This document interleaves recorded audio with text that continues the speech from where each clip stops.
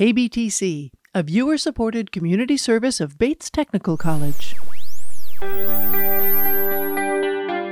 From KBTC Public Television Studios in Tacoma, Washington, it's the Northwest Now podcast. Each week, we take a closer look at the people and issues that affect all of us here in Western Washington. So sit back, relax, and join the conversation with your host, Tom Layson. The Lost Salmon, the latest documentary from filmmaker Shane Anderson, part of his continued effort to explain and warn about the demise of salmon runs all along the West Coast, this time focusing on the mightiest salmon species, spring run Chinook.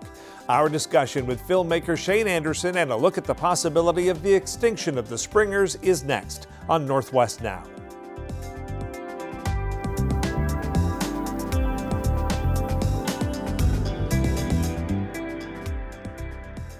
Northwest Now has spent a lot of time documenting the efforts to restore dwindling salmon runs in the Pacific Northwest, including programs I shot and produced like Saving the Salmon, Shorelines of Stone, and Picking Up the Past. One thing that keeps coming forward is just how many interconnected issues there are impacting the demise of salmon, and that to really understand what's happening, you can't just think about one habitat or one race of salmon or one region.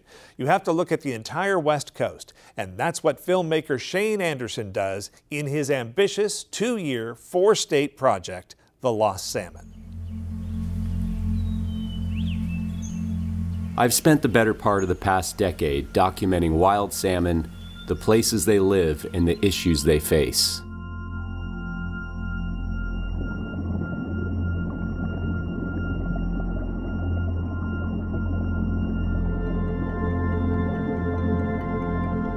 The magic of wild salmon is their connection to place. With every species, life history, and migration, genetically designed and intimately connected to their home waters and ecological communities. There are still some places left on Earth where you can see landscapes come alive during the annual migrations.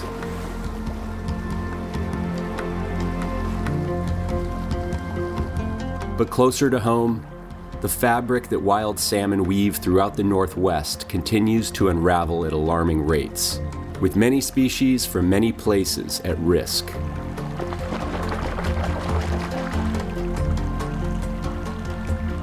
As the first salmon to arrive home, the spring run of Chinook have one of the most fascinating migrations in the animal kingdom. They are a species of desire for an entire ecosystem, but victims of a modern world.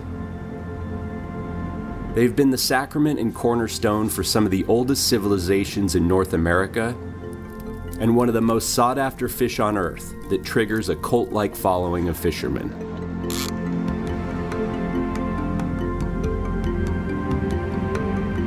Chinook have the largest range out of any Pacific salmon, but springers only exist in the southern end, where over half the genetically unique populations have already been extirpated. So why has one of the most revered animals on Earth been allowed to virtually disappear from the vast number of rivers they once called home? And what does their future hold? These questions led me on a 2-year journey throughout salmon country, in search for the last wild springers, while exploring their connection to people and place, and a new genetic discovery that could help save the king of salmon before it's too late. Shane Anderson last appeared on Northwest Now when we discussed his film about the Chehalis River called A Watershed Moment, where a new flood control dam is proposed. This new film ties several of his films together with a broad discussion of the status of spring run Chinook salmon, a prized species slowly blinking out all across the Northwest. Shane, thanks so much for coming back to Northwest Now with yet another fantastic film, in my estimation, about the situation facing one of the most important resources here in the Northwest and the West in general, the salmon. I want to start a little bit with transparency. I always want to talk about your funding sources, how this got made, just so people know, who's paying for this and how it got done. So talk a little bit, how did this film come about and how did you end up getting it funded? Yeah, you bet. So actually last time I was in here talking about my last film, Chehalis, A Watershed Moment, it was during the filming of that I got interested in the salmon genetics and the new genetic discovery around spring Chinook. And getting more interested in the overall plight. So, originally I was like, I'll make a short film out of it. 2 years later, it ended up being a feature. And over the course of the time, I had to do a lot of grant writing. That's how I fund a lot of my pieces, through grants and private donations through fiscal sponsors. And that's one of the things, too. The reason I asked that question is because you're free in your filmmaking to come to any conclusion. You're not making this on the basis of somebody where you're expected to find a conclusion. You can follow your nose and let the facts lead you. Absolutely, and I mean, it's a science-driven film, and the main character is Mike Miller, the geneticist. I was really interested in going down that thread because salmon genetics, I find, are one of the most fascinating things in the entire animal kingdom and one of the most complex. So I'm really going down that science road. And that's one of the amazing things about this story when it comes to water, fish resources, and specifically the Pacific salmon. It's a story that once you start telling it, 20 other stories, literally 20 other stories emerge. It is an onion that you can just keep peeling and peeling. And the genetic piece, expand a little bit on that. Why does that add a layer of complexity? And what hope for saving species does a further understanding of the genetics bring us? Yeah, I mean, salmon genetics are so unique because of the local adaptation. Salmon have co-evolved with the landscapes in the Northwest, and through that adaptation, they've evolved to specific rivers and creeks. So there are, we might call Chinook one species, but there are tens of thousands of genetically unique lineages of Chinook. There's the differences of migration, but there's also the local adaptations. For example, an Elwha Chinook is different than a Skagit Chinook, which is different than a Columbia River Chinook. Mm-hmm.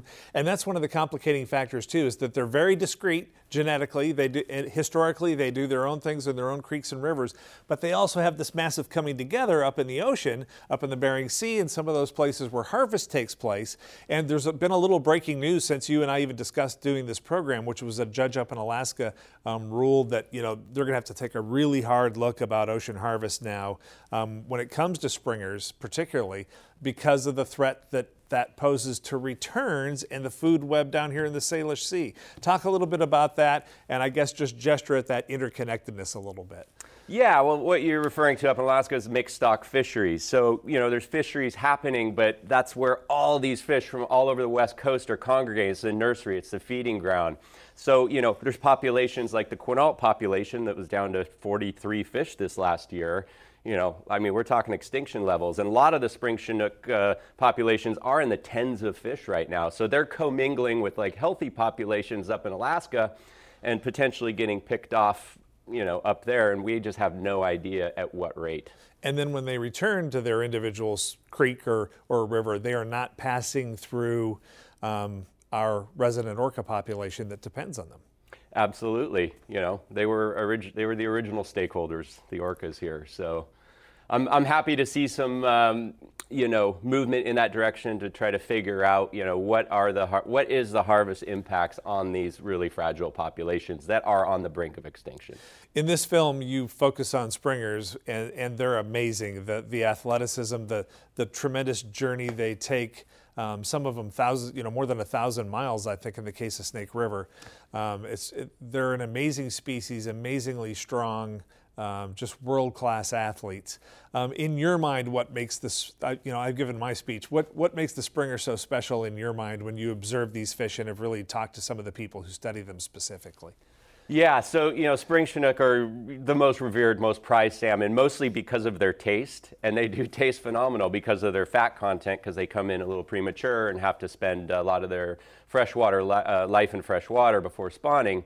But what I like about spring Chinook is their journey, their migrations, and that's what make them that's what make them special and different than a fall run Chinook as they go on these migrations to the Sawtooth Mountains in Idaho, and they're like one of the characters says in my movie, they're the mariners and mountaineers of the salmon world. So we're talking about 1,000-mile migrations and climbing 6,500 feet in elevation. I mean, it's just such an incredible journey, and that's where my reverence for the species is.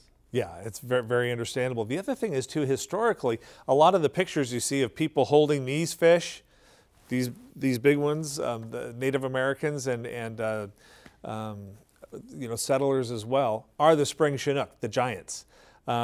but they just don't have the size anymore. And that's true across a lot of the salmon species that we are seeing their sizes diminish. Is that a function of habitat, harvest, everything? What's your take on that? Yeah, it's a combination of all the above.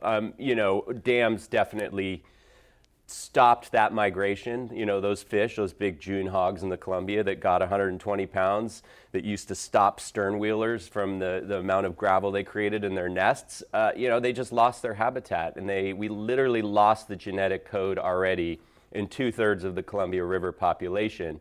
And, genetics is like an instruction manual. So size is part of that genetics. So when we lose entire populations that were adapted for these upriver populations that had to fight through big water conditions and go on these epic journeys, we lose some of that forever. So what we're really trying to do right now is to hold on to the building blocks for recovery. You did a lot of legwork in this movie. You've been to a lot of different locations. Talk a little bit about, name some of the locations you went to, and if you can, talk a little bit about how this is a regional issue. I tend to focus on Puget Sound because we're here in Puget Sound country. It's where the TV station and our audience is. But you can't, this is a regional, or even maybe not hemispheric, but I mean, you look at this problem from space, right? Yeah, absolutely. One of the unique things about spring Chinook is their range is in the Pacific Northwest. Because up further in Alaska, they become more of a summer Chinook because of snow melt and ice. So it's really a native species here from about the Sacramento River in California up to the Fraser River in BC. So I wanted to get kind of a snapshot of some of the most diverse populations left in their range. So everywhere from going to the interior middle fork of the Salmon River in Idaho to the Mariner and Mountaineer population, down to California to the Klamath region where some of those populations are down to 100 fish that we saw in the snorkel count, yet we have dam removal coming, but we've already lost the genetics in that upper basin. So now there's this conundrum trying to figure out how to recover a species in the face of the largest river restoration project the world has seen because we've lost that genetic code. And I don't want to get political with you, but it always comes into the conversation, particularly when you're talking about dam busting. Having been through the experience you've had with shooting this film and others, what are your thoughts or feelings about Snake River? Well, I feel like just like the report came out, the Inslee-Murray report, that there are alternatives. There is no more alternatives for salmon. The West has been built on the backs of salmon, and I feel like we need to innovate our way out of the benefits the dams produce to save the salmon. That's the last thing we could possibly do. Taking those dams out. Breaching the lower Forest Snake River dam. Is it too late? No, it's not too late. I've seen the populations with my own eyes now up there. And once you see those salmon make that incredible journey, and we're talking about populations down to 100 fish, 50 fish in some creeks, sitting there watching them, and it gives you a whole new reverence for the species, but also motivating that we can come up with solutions. We don't need every single dam in the Northwest. Yes, hydropower is important, but so are salmon. Yeah, and there's the navigation piece for agricultural products, and taking, you take a barge out of the water, you're putting trucks on the road.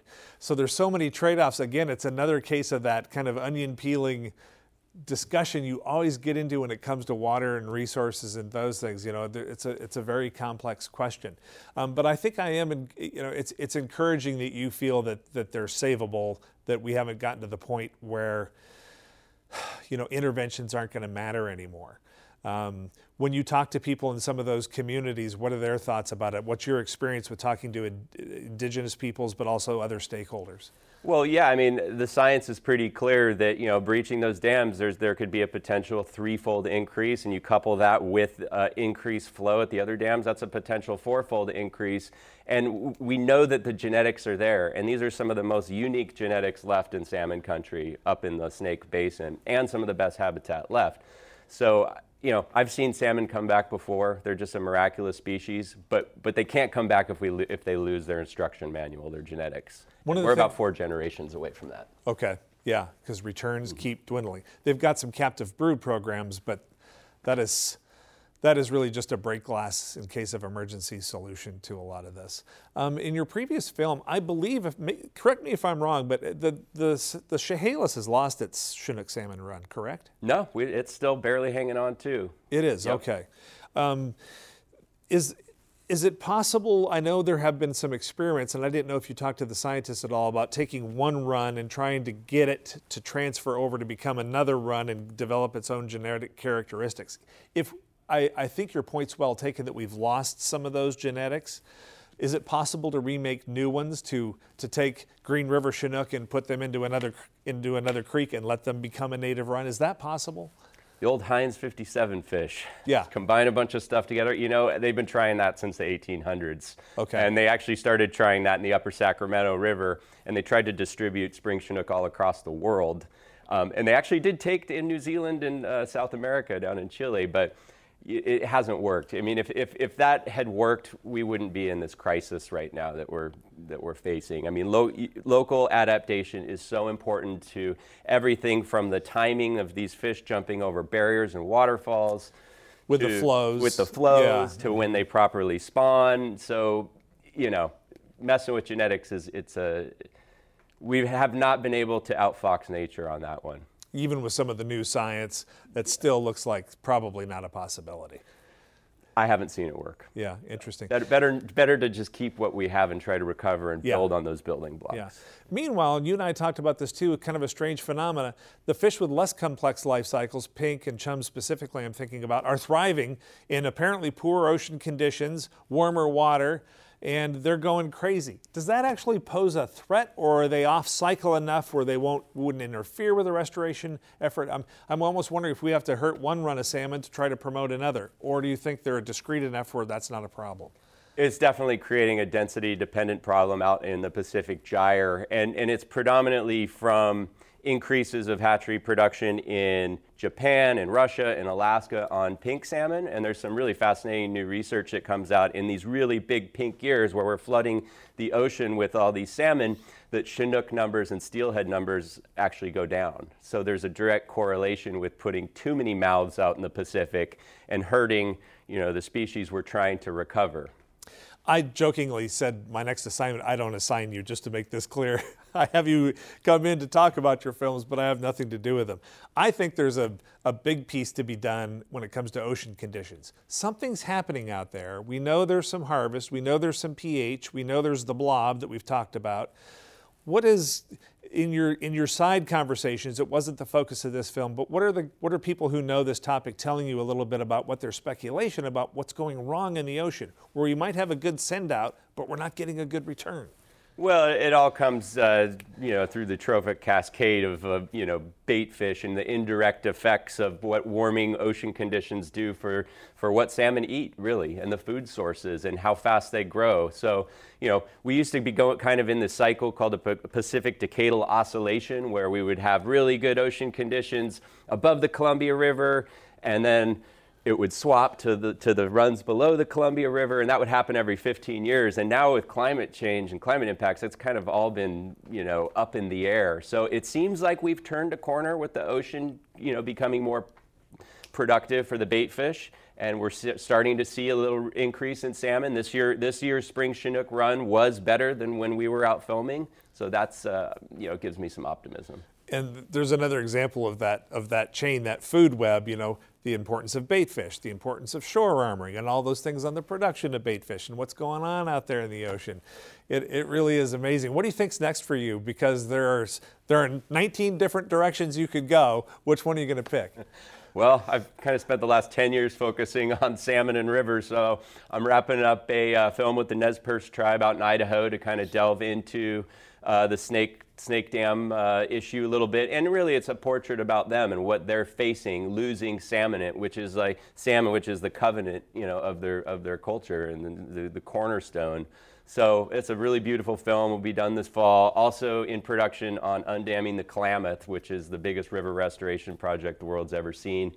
We've been filming for 3 years. We got another 3 to go, and just really, really excited about some of the stuff that's happening. And what's happening on the Klamath? Does that have a spring run as well? I think you might have mentioned it earlier if I missed it. What's at stake there on the Klamath? Yeah, so it's removing 4 old hydroelectric dams, and 4 big ones, and it's going to open up 400 miles of habitat to salmon. That's kind of why it's the largest salmon recovery project in history. And we've lost the genetics above the dams, but there's still some genetics in tributaries below the dams, some populations. But it does present that question, like how will spring run recolonize without the local adapted genetics? Other species are going to have no problem. The fall chinook, the steelhead, the coho, I guarantee you they're going to come back just like we saw in the Elwha. Spring chinook's going to be a bigger challenge. That was my next question for you. It's been several years since I was up at the Elwha. Did a little bit with the Elwha Klamath tribe, talking about the dam restoration. At the time I was up there, they were still trying to get vegetation back, and it was very early days after the removal of the dam. What are you hearing in your discussions with people about how that has gone? Have there been improvements there? Oh, it's just been fascinating to see the river come back. The biggest, success story from what I've documented and experienced was that of the steelhead, because steelhead, unlike salmon, hold the genetic component in rainbow trout. So the Elwha never lost that upper genetic population. So as soon as the dams came out, those rainbow trout went to the ocean and became steelhead and came back, and we were seeing some of the biggest runs in the whole state of Washington. There is a question: did having the dams in the Elwha, was there a genetically unique spring run genetic component that was lost? We are seeing some good numbers of repopulating the lower river, but there's definitely some genetic questions there too. Yeah, and the reformation of the estuary there really helped with bait fish and all those other pieces required to have a strong fish run in a particular stream or river. Are you still a one-man band shooting these things? Talk a little bit about your process. We've talked a lot about salmon and the topics, but what is it when Shane Anderson goes out to shoot a film? Is it a guy in a pickup truck with a camera? What's it look like? I'm evolving. I'm growing. I'm maturing as a filmmaker. I'm fortunate to be able to have more of a crew now out in the field, which has been a complete blessing. But for this particular project, for the Lost Salmon, I was predominantly a one-man band, especially in the post-production. I did all the editing, and but all these other projects, I'm starting to work with other people and collaborate, and really enjoying that process. And I notice you've got some nice graphics in there, which I think are so essential in these things, particularly when you're talking about trying to show the map, these long migrations, the interconnected nature of some of these runs. You have to have that graphic support, so you are pulling some other talent in. Absolutely, yeah. So illustrators, graphic designers, motion graphics, sound mixers, color graders, that whole post-production team I rely on really heavily, composers, and then I pretty much do all the editing. Your film will be showing on KBTC Public Television, which is great. We're happy to have that and a few clips here on Northwest Now.